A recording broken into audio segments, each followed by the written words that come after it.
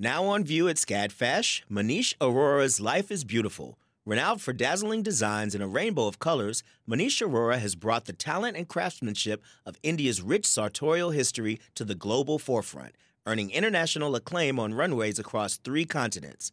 Designing in India since the 1990s, Aurora's glittering garments celebrate extravagant expressions of self through varied materials, techniques, and silhouettes in a triumphant union of Western and Eastern aesthetics adapted to today's multicultural society with a touch of humor. Find out more at scadfash.org. Support for WABE comes from 100 Miles, a nonprofit committed to preserving Georgia's 100-mile coast. Protecting this critical coastal ecosystem takes all of us. Watch the stories of the innovators and future leaders who help keep our coast flowing at ourgeorgiacoast.org.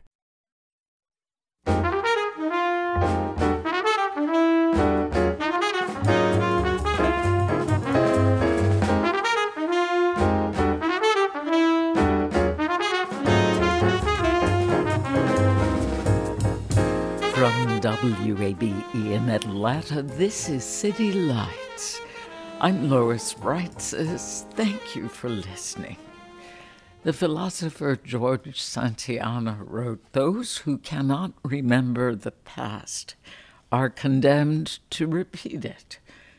The importance of learning from history and how it informs the present is central to our program today. Later this hour, we'll hear from the artist Lava Thomas. Her works in the exhibition Homecoming, on view now at the Spelman Museum of Fine Art, examine layers of history, both personal and global. First, together with its role in world history, the Holocaust has been the subject of literature, film, theater, music, and art. Now there's a new PBS series, The U.S. and the Holocaust, a 3-part documentary directed and produced by Ken Burns, Lynn Novick, and Sarah Botstein. The PBS series will air on WABE-TV over 3 nights, beginning this Sunday, September 18th. Joining me now via Zoom are co-directors and producers Sarah Botstein and Lynn Novick. Welcome to City Lights. Thank you so much for having us. Thank you for having us. How does this series extend our understanding of the tragedy that was the Holocaust? Well, we were interested, along with Ken Burns, our partner and collaborator, and Jeffrey C. Ward, our writer, and our team of producers, in exploring questions that we did not know the answers to. And those were, what was America's response to the Holocaust, to Hitler's rise to power, to the persecution of the Jewish people of Europe as it was unfolding? And to get at that question, we had to find out what actually happened in Europe and how did Americans find out about it over those years. You know, what did we know? How did we know it? When did we know it? And what did we do in response to that knowledge? And it took us many years to unpack all of those questions. And it became an exploration both of the events of the Holocaust, the catastrophic humanitarian crisis that unfolded as the persecution of the Jewish people of Europe gained, power and strength, and people were trying to get out, and whether America was willing to be a nation of refuge and asylum for the oppressed or not. And sadly, we discovered, although we did admit many people, we could have admitted many, many more. Mm. The title immediately reveals the documentary's perspective, and it was inspired in part by the exhibition Americans and the Holocaust at the U.S. Holocaust Memorial Museum. When did you decide to take on this project? So thank you for asking about that. We feel very fortunate to have had the opportunity to work as closely with the U.S. Holocaust Memorial Museum in Washington as we did. They approached us in 2015 when they were in the early stages of their exhibition. And then we began to really go into full-fledged production on our side in 2018. And throughout this, making the series, worked very closely with their archivists, their scholars, the educational department of the Holocaust Museum, and feel very fortunate to have the opportunity to work with them. How long did it take you to complete the 6-hour series? We really began full-scale production in 2018, so that's 4 years ago. That's when we began working on the script and conducting interviews with witnesses, survivors, and historians, and doing the archival research. The diary of Anne Frank is said to have put a face on the Holocaust. Why does the story of her father, Otto Frank, provide a similar role in this documentary? I think arguably many people's entry to this subject matter is her extraordinary diary. And when we set out to begin research on the film, it came to our attention that Otto Frank had tried to get his family to the United States, a fact that Lynn, Jeff, Ken, myself, we didn't know, and suddenly made her feel much more relevant and important to an exploration of the U.S. response to the Holocaust. Because if Otto Frank had succeeded in getting Anne Frank, her sister, and his wife and family here, as Lynn often says, Anne Frank could very well be alive today. So I think it will be surprising to American audiences that her family tried to get here. And then once we made the decision to explore that thread, we were able to think about Anne Frank and explore the diary and get to know her in some different ways, which I won't give away on this interview, but we were fortunate enough to interview a young woman who met Anne Frank in Amsterdam and was hidden in the same network of houses and has a very interesting story that ties her back to Anne Frank at the end of the war. So we really, once we started with that idea, it became a very interesting and exciting part of the project for us to think about her in a different context. There are frightening parallels between descriptions of behaviors and events beginning 90 plus years ago and the present. How does the rise of fascism in Europe, Nazism in particular, mirror recent history in the United States?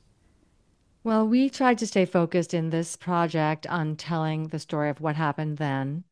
And we let the audience, for the most part, sort of recognize the parallels and the echoes, but they are undeniable and unmistakable. And we're living in, as we say often, frightening times. And some of the most concerning parallels have to do with a kind of mainstreaming of hate speech and bigotry and dehumanizing of people.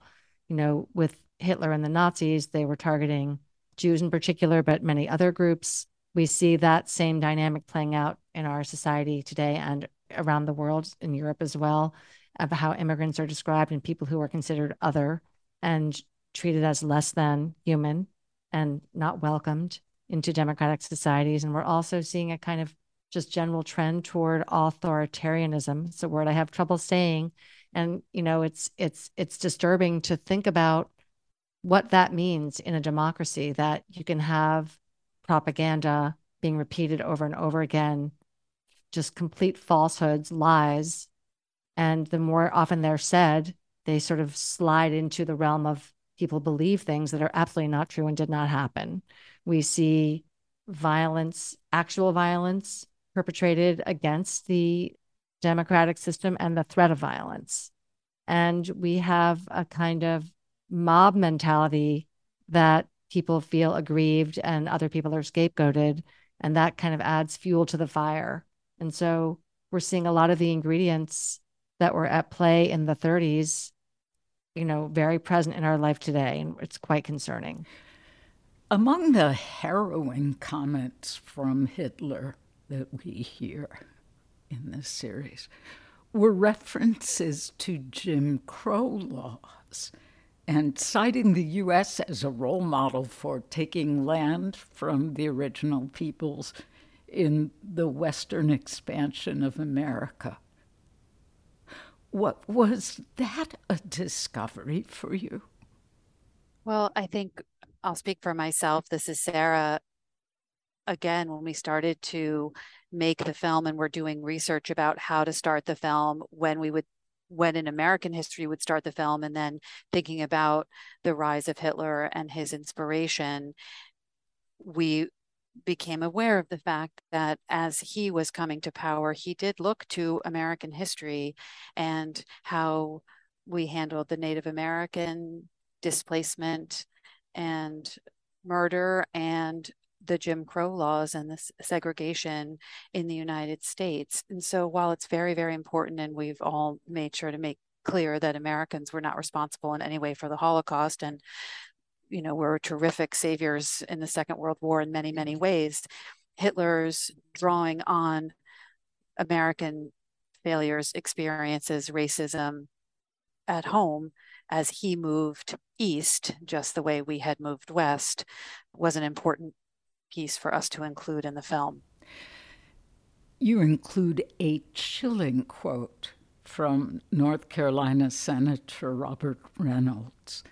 In 1941, he said, if it were up to him, he'd build a wall around the U.S. and hunt down illegal immigrants. Yeah. How finely polished is that mirror from 1941 and the echo of events in recent years? One of the central tensions in our society and American history and in our film is, whether we are in fact a nation of immigrants, as the Statue of Liberty represents, or whether we would like to build a wall and keep the other people who we don't want here, whoever we decide those people are, to keep them out. And we got a much deeper understanding of those tensions and how that dynamic is at play in our history and in our society to this day.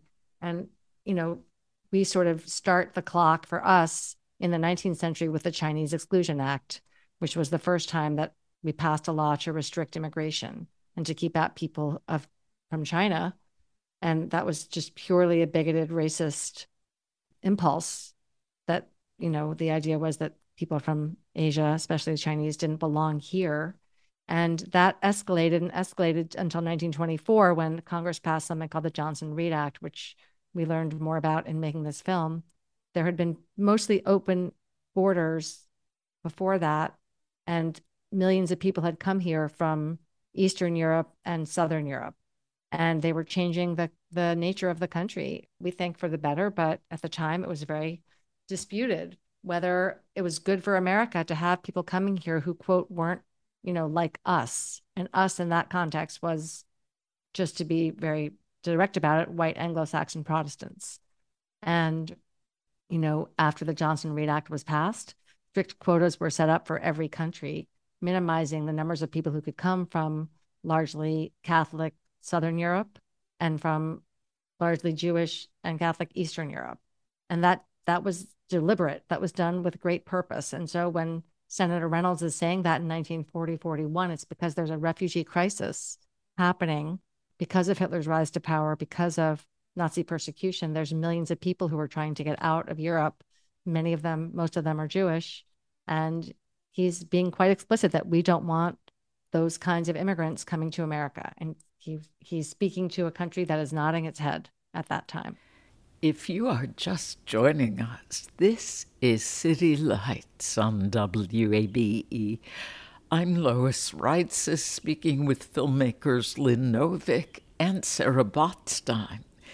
We've been discussing their new Ken Burns documentary series, The U.S. and the Holocaust. First-person stories of survivors and witnesses are interwoven with the historical presentation. The survivors' stories add tremendous emotional impact and bring us into the unfolding events. How did you locate and decide which people to include? We found each of them in different and similar ways. We worked very closely with the United States Holocaust Memorial Museum to find some of them. We found some of them because we were looking for a specific angle. Gunter, who later becomes Guy Stern, came when he was slightly older and then fought with the Americans in the war, and we were interested in a story like that. For this film, we really feel very, very privileged to get to know the families and the people who were children then. And Lynn has talked a lot about this, interviewing people who were children at the time when the events took place was somewhat different for us. And so you're dealing with childhood memory, childhood trauma, childhood events. And then again, as Lynn has eloquently talked about, imagining if you are older and a parent or a grandparent, the decisions you would have made, and then hearing about those decisions through a child's memory was how we put those interviews together in the film. I had seen Gunter, Guy Stern, in the 60 Minutes segment on Richie's Voice. Yes. Mm-hmm. And marveled at his presence of mind. The others who appear in your series also must be in their 90s, and they're lucid for any age. They're all in great shape and an inspiration. In a film with a large cast of villains, members of the U.S. State Department could be included among them. What were some revelations you had while making this documentary? I think to varying degrees, we had some sense that the State Department was a place where the effort to keep people from getting here was centered because they controlled the visa process. And you had to have a visa to come here, and there were quotas for every country, and there were certain regulations about what you needed to get a visa. You had to prove that you wouldn't be a dependent on the government. You had to show that you didn't have a criminal record. You had to get letters of support and, a whole lot of paperwork. And as Sarah always says, this is a film about paperwork. And the State Department, not only did they follow the letter of the law, they sort of went above and beyond to make it harder, partly out of, in some cases, just overt anti-Semitism and nativism. And in some cases, for some people, perhaps, a fear of the possibility that refugees might become spies for Nazi Germany, which was a very faint possibility, but it justified a lot of the effort to keep people out. There wasn't a huge public outcry among the nation to say to the government or the State Department, you have to, open our doors.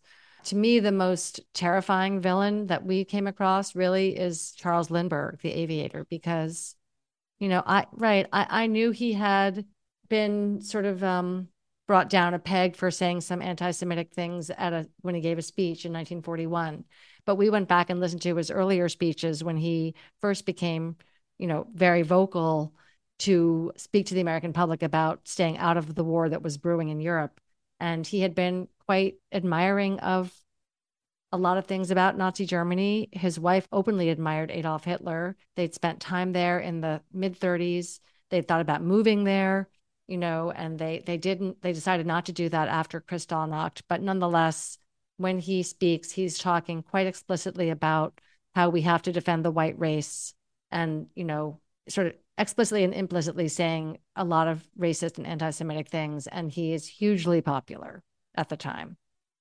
It reminded me of the Philip Roth book.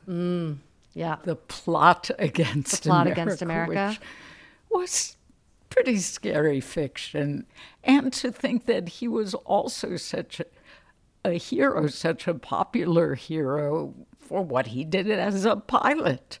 Right. Well, we tend to put people up on pedestals for all kinds of reasons. They can do something on an athletic field or some feat that really, he was a great pilot. We don't want to take that away from him. It didn't give him any particular great perspective on foreign affairs or military, might or things like that. But he was a child of the Midwest, and the background he came from, this kind of eugenics, white supremacist, racist, anti-Semitic ideas, I think we have to say, really hit home with him, struck a chord with him. And he had a way of talking about these things with great confidence. And the American people, a lot of Americans applauded. And we have in the film a quote that FDR privately said he thought Lindbergh was a Nazi. So we have to deal with that too. There's still airports named after him, you know? This is true. And streets and, Yeah. yes, all kinds of adulation. With all that is brought out in the series, now what we know about Breckinridge Long and some of the other State Department officials, do you think that the criticism of Franklin Roosevelt in more recent decades, holding him accountable for not doing enough, do you think that may diminish after these discoveries you made? Well, we'll see, won't we? You know, what we tried to do was present a more nuanced picture and let people decide for themselves. And we really think it's important not to just blame Roosevelt for everything. And we hope that that sort of more complicated look at all of our collective responsibility will get through. But Roosevelt still, as the president, there's no doubt he could have done more, but it might have been at a cost in ways that we can't anticipate that might have set the larger cause back. So I think it's good for us as Americans and for our viewers to just reflect about all of that. There are heroes you cite, righteous Gentiles, as they have been called. Most famously, the Swedish diplomat Raoul Wallenberg. And you introduce names not as well known. Varian Fry, Jan Karski, and John Paley. Is it possible to summarize their achievements? Thank you so much for bringing up that wonderful cast of characters and bright spots in this film. You know, each of them did different heroic things at different times and figured out ways to both get around the bureaucracy and the paperwork and the complicated dynamics of getting here. On the one hand, people like Varian Fry and Hiram Bingham Jr. and the Sharps, and the beautiful scene about them in the second episode. John Paley is a great hero of the government working out of the Treasury Department. The War Refugee Board is a great way to think about how once we really had a much better sense of what was going on and millions of Jews had already died, there was a big population of Hungarian Jews left, and we were able to help them get out. And that's a great moment of American help. And Jan Karski, of course, worked for the Polish underground and got information to the United States and around the world. So we feel lucky to have included those stories. And I think each of them are a different example of how we could have done more. And also inspiration for reading more and learning more about them. I thank you for that. I don't know if you saw the New York Times, but there was a feature, a play about a one-man show about Jan Karski.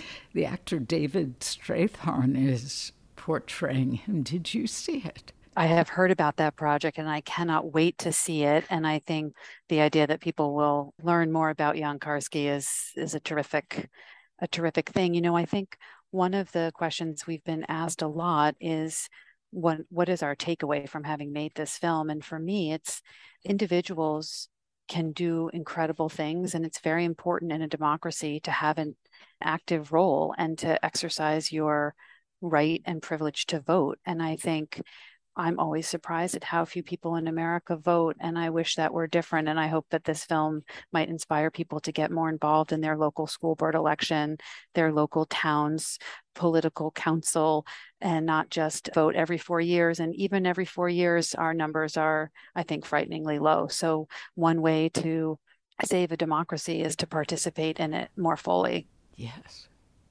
This series also covers the importance of journalist Dorothy Thompson and the activist Laura Margolis.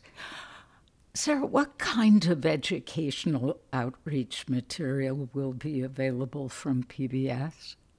So we are working very closely with the whole PBS infrastructure, which is an incredible network of stations around the country, to work with local communities, libraries, synagogues, churches, community centers. And then we are doing even bigger for us. We always do educational outreach. We always make lesson plans. There's always the Ken Burns Classroom on PBS Learning Media. But for this film, we spent the better part of the last couple of years working very, very closely with teachers, the Holocaust Museum, Echoes and Reflections, Facing History, different organizations that primarily figure out ways to teach this period in history and connect it with things that are happening in the present. And we are really hoping that those lesson plans will be useful to teachers and that we have materials that will ignite conversations with all different kinds of people across the country.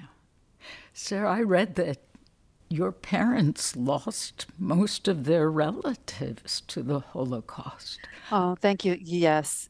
Several of the people on the film are Jewish. Many of us are not. We have many varied voices, which I think is terrific. We all like to think about history from different perspectives and different backgrounds. On my father's side, I'm a first-generation American. My father's family got here thanks to the extraordinary work of HIAS, the Hebrew Immigrant Aid Society. My great-grandparents were able to get to Mexico City thanks to the Jewish Joint Distribution Committee. So on my father's side, I have a lot of history here, and many of my relatives were killed and others got out through different means. I wish my grandparents were alive to see the film.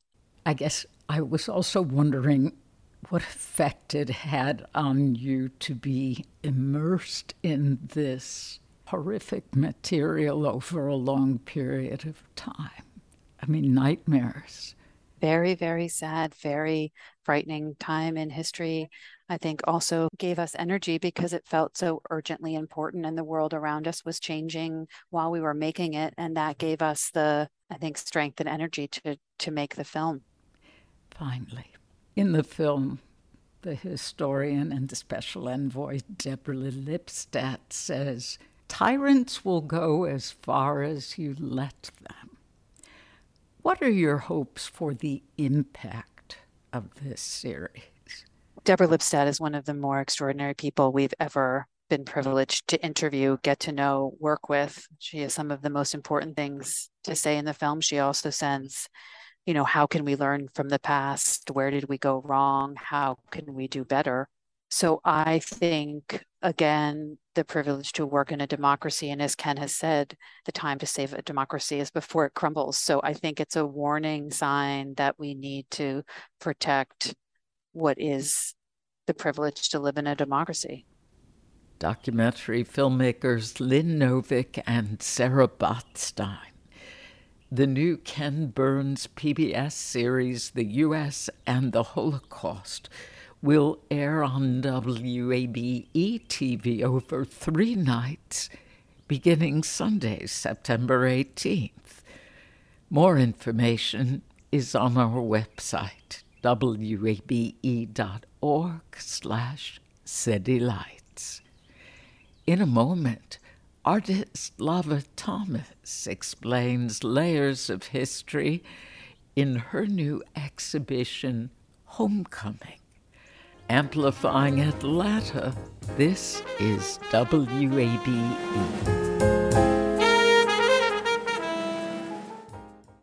The field of mental health counseling is growing rapidly, and Richmont Graduate University can equip you with everything you need as a licensed professional counselor while integrating your faith into your clinical practice. Programs are offered in Atlanta, Chattanooga, and online. Apply today at richmont.edu. That's RICHMONT.edu. You love free, and at Ameris Bank, so do we. That's why we're proud to offer worry-free, hassle-free Ameris Bank free checking. Manage your money your way with convenient access to digital, mobile, and telephone banking, all with no monthly service fee or minimum balance requirements. At Ameris Bank, we're with you. For more information or to open an account, visit our local bankers in person or online at amerisbank.com/free checking. Other fees such as overdraft fees may apply. Ameris Bank, member FDIC, equal housing lender. This is City Lights on WABE. I'm Lois Reitzes. Thank you for listening. The contemporary visual artist Lava Thomas centers her work around Black history, both personal as well as national. Her pieces are inspired by visibility, healing, and empowerment in the face of erasure. Thomas's new exhibition, Homecoming, at the Spelman Museum of Fine Art, focuses on very lifelike pencil-drawn portraits. Homecoming brings together 3 different bodies of her work for the first time in one show, spanning nearly a decade of drawings. Lava Thomas joins me now via Zoom. Welcome to City Lights. Thank you. I'm happy to be here. One of the 3 collections on view in Homecoming is your series Mugshot Portraits, Women of the Montgomery Bus Boycott. The historic boycott in question came as a response to the arrest of Rosa Parks. Many people know the legendary civil rights activist Rosa Parks, but who are some of the other women you drew in this collection? One of the women, Joanne Robinson, actually initiated the Montgomery bus boycott. She was an English professor at Alabama State College and also president of the Women's Political Council. After Rosa Parks was arrested, she and 2 associates mimeographed over 50,000 handbills, and she did this at the college where she worked, risking her job. They distributed those handbills all over Black Montgomery in churches, barbershops, beauty shops, stores. And that one-day boycott was so successful that all of Black Montgomery came together and decided to extend the boycott and elected Dr. Martin Luther King Jr. to be the leader of it. How did you encounter these particular mugshots? I was doing research on another project, actually, about activism in American women when I came upon mugshots of well-dressed women and men that were a part of the group of the famous mugshot with Rosa Parks. And I was immediately struck by the fact that I didn't know who these other people were.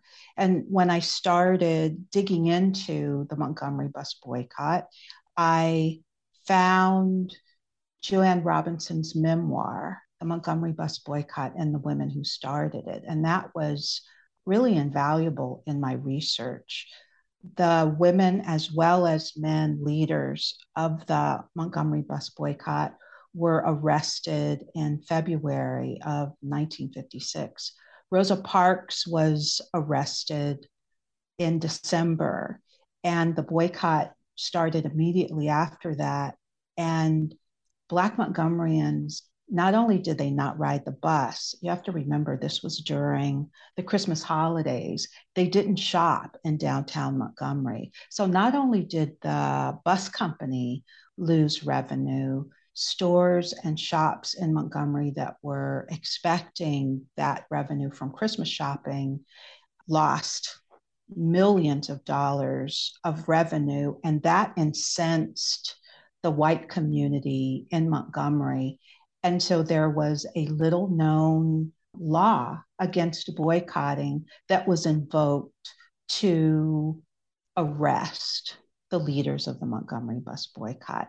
And I chose mugshots in particular because I wanted to transform the moment that the women were being criminalized by the photographer that was taking their mugshot portrait.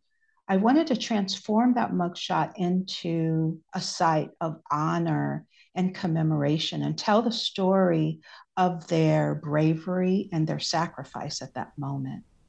You achieved it. Your style of portraiture here is immediately engaging. These are pencil drawings, incredibly detailed.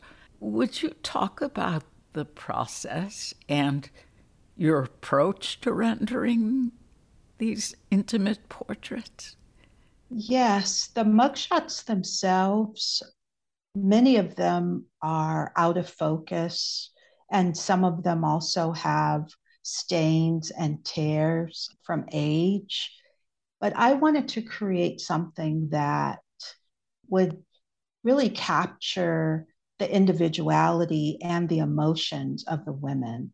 I chose to draw the portraits instead of creating paintings because we all have experience with pencil on paper. So, in that way, the medium of it is accessible, but it's also a metaphor for the erasability of this history.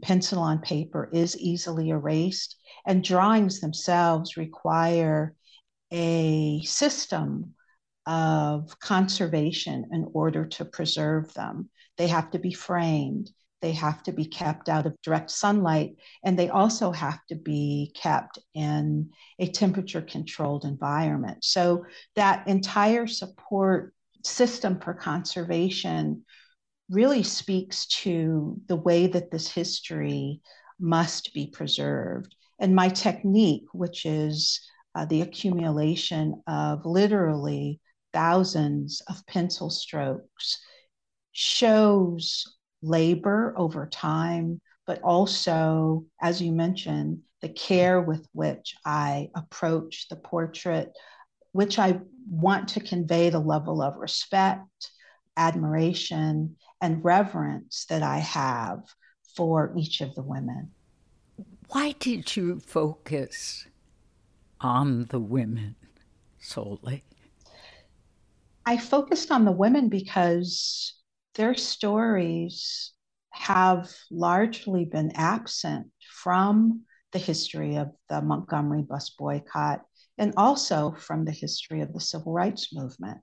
When we think about the Montgomery bus boycott, we immediately think about Rosa Parks and we think about Dr. Martin Luther King Jr., but we don't think about Joanne Robinson.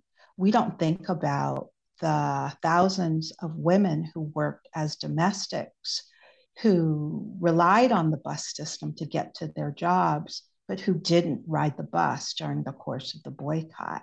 We don't know that it was women who initiated and organized it, and it's because of women's leadership that the Montgomery bus boycott happened and because it was successful. So important. If you are just tuning in, this is City Lights on WABE. I'm Lois Reitzes, and my guest is the artist Lava Thomas.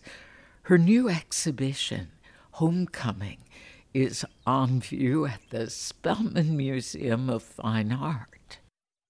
What was the inspiration behind looking back and seeing now? Looking back and seeing now grew out of an experience that I had many years ago. I found my grandmother's photo album while looking for sheet music. And earlier that day, I'd attended the funeral of my best friend's mother, and our families are buried in the same cemetery in Los Angeles. So after attending the funeral, I visited the grave sites of my grandmother, my mother, my great-grandparents, and then afterwards went to my grandmother's house where my brother lives. And as I was searching for sheet music, my grandmother had been a church pianist and choir director. I came upon her photo album, and it was a complete surprise because we had already gone through, or so we thought, all of her things after she died. So I came upon this album, which was obviously old. And when I opened it, it was so old, in fact, that it was literally falling apart. And the first portrait that I laid my eyes on was of a woman whose gaze was so intense that I knew immediately that I needed to build a body of work around that discovery and around her. So her large portrait is one of the anchors of that body of work. Mm-hmm. Would you take us through the drawings that are part of the Looking Back collection? Yes. The drawings there are two large-scale portraits. Both are 6 feet square of women who I believe are my ancestors, as well as 2 smaller portraits of women who I believe are my ancestors. And I believe that they're my ancestors because they each were in a prominent place in my grandmother's photo album. And they're drawn within a drawn oval frame to mimic the oval shape that the studio photographs employed when their photos were originally taken. And I say that I believe that they are my ancestors because there isn't anyone left alive in my family that can confirm that. The newest set of drawings is called Decatur. You mentioned you were born and raised in Los Angeles, but your family has southern roots in Decatur, Texas. There are lots of Decaturs that dot the U.S. What took you to Decatur, Texas 3 years ago?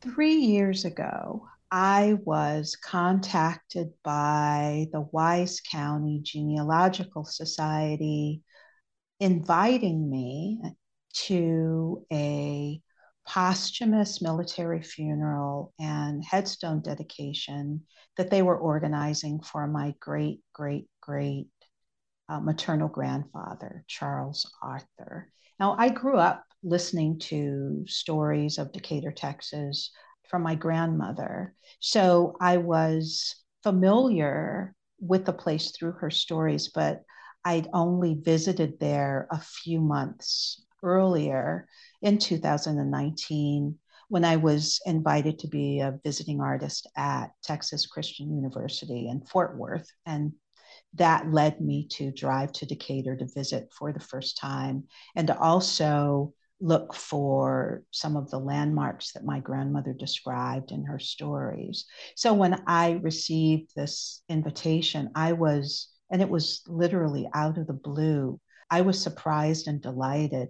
And that led to research about my family. My grandmother told stories about her grandmother, my great-great-great-grandmother, who was born enslaved and who eventually settled and married my great-great-great-grandfather in Decatur, Texas. But I didn't know very much about him. So as I began to research his life, and especially the circumstances around the military funeral that was being organized, I learned that he served in the Civil War. And upon settling in Decatur, Texas, he changed his name from William Eckler, his birth name, which was also the name of his enslaved father, to Charles Arthur. So later in life, when my great-great-great-grandfather applied for his military pension, there is no record of him as Charles Arthur. So he waged an almost decade-long legal battle to receive his pension that generated a document archive that tells the story of his life because he had to prove that he was, in fact, William Eckler, the soldier. So the body of work is comprised of a full-length portrait of my great-great-grandfather that's based on the photograph that was sent to his fellow soldiers to identify him as William Eckler, the soldier.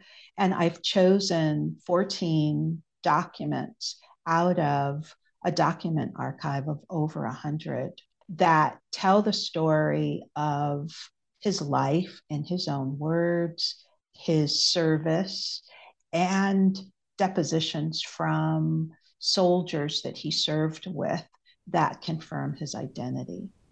Oh, how fortunate to have those documents. In what unit did he serve? Company K, 5th U.S. Colored Infantry. Wow. How does the title of this exhibition, Homecoming, connect these three collections, Lava? Well, the title was actually chosen by the guest curator, Dr. Bridget Cooks, who is professor of art history and African American studies at UC Irvine. It's an apt title in so many ways. That exhibition was originally shown at the Montgomery Museum of Fine Art in April of this year. And in that context, it was certainly a homecoming to have the mugshots exhibited in the city where the Montgomery bus boycott occurred. And also for the descendant families, many of whom traveled from all over the country to attend the reception. It was a homecoming for them. At Spelman, it's a homecoming in a different way. The exhibition is the first since the Spelman Museum closed due to COVID. So it serves as a site for homecoming for the Spelman community. And for me, in particular, having works that are about my own ancestors and about Decatur, Texas, which is really the origin of my family formally, because it's where my great-great-great-grandparents were married, and they were the first Black couple to legally marry in that county. It's like a homecoming to me. Artist Lava Thomas, her exhibition Homecoming is on view at the Spelman Museum of Fine Art through December 3rd. And more information is on our website, wabe.org/citylights. Coming up, City Lights music contributor H. Johnson stops by. We'll learn about jazz harpist and composer Dorothy Ashby. Amplifying Atlanta, this is 90.1 WABE.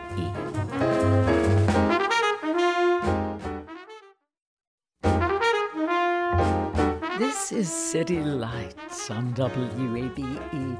I'm Lois Reitzes. Thank you for listening.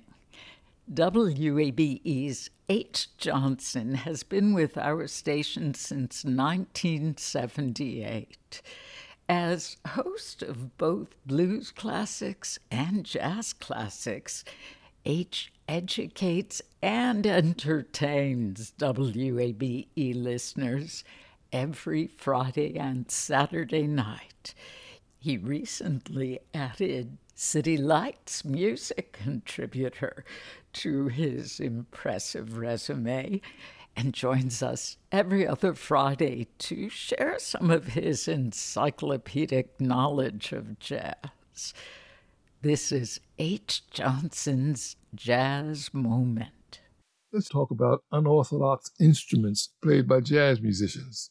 There aren't many of them. I mean, there's the African thumb piano, or the harpsichord, or the celeste, steel drums, tuba, bassoon, piccolo. You don't hear many jazz musicians performing on those instruments. But there's one particular instrument that I've only heard about 3 or 4 people play this instrument. And the first one that impressed me was a comedian by the name of Harpo Marx. Oh, here we go. Then you know what instrument it is, don't you? Yes. I saw Harpo Marx in a movie play the harp, and it was so beautiful to me. Seriously, it made me fall in love with the instrument. I couldn't understand how he got what he got out of it, running his hands up and down the harp the way he does, but that's the way you play a harp. And I never heard another harpist until I heard this young lady, who we're going to talk about briefly here. Her name is Dorothy Jean Ashby.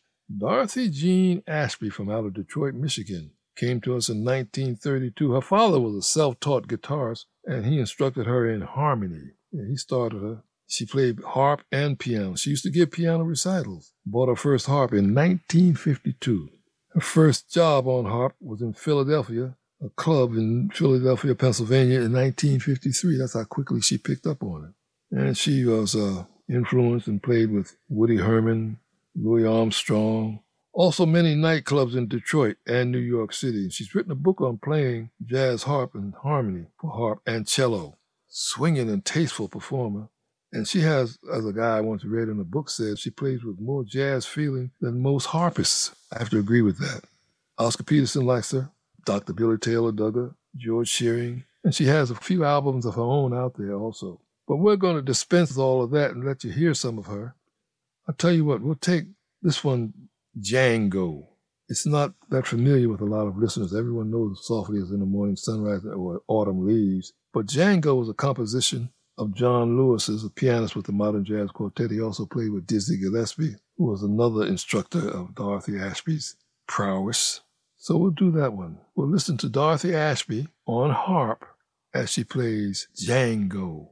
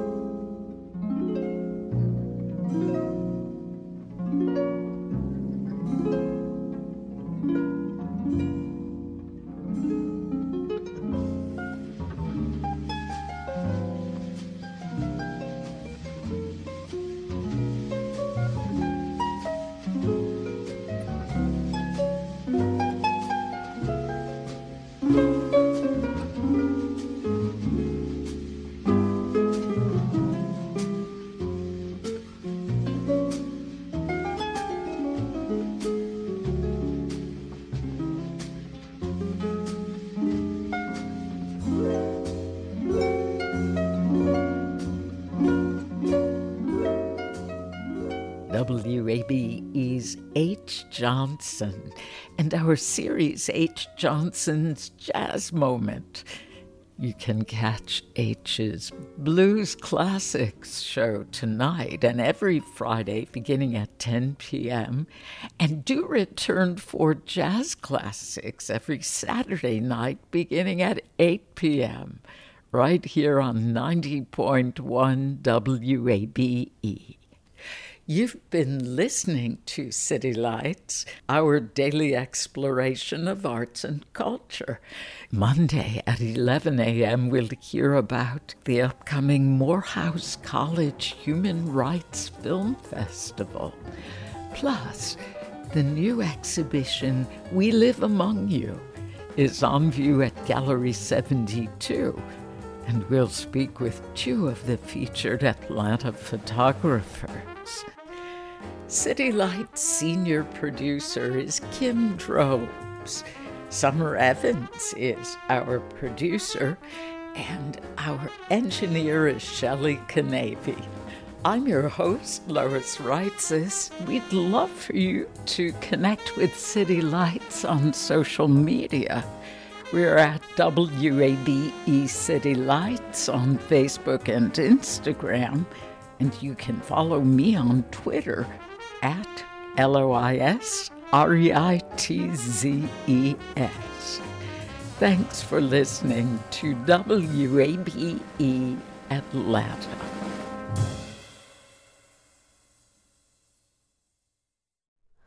Hi, it's Terry Gross, the host of Fresh Air. We bring you in-depth, long-form interviews with actors, directors, musicians, authors, journalists, and more. Listen to our Peabody Award-winning Fresh Air podcast from WHYY and NPR. Have you donated to WABE yet? I know you've heard us talking about why it's important, but it doesn't have to be this big decision. You can give at whatever amount fits your budget. It can be a spur-of-the-moment thing. You already get so much out of public radio, so just go for it. Visit wabe.org/donate and become a member right now. And thank you.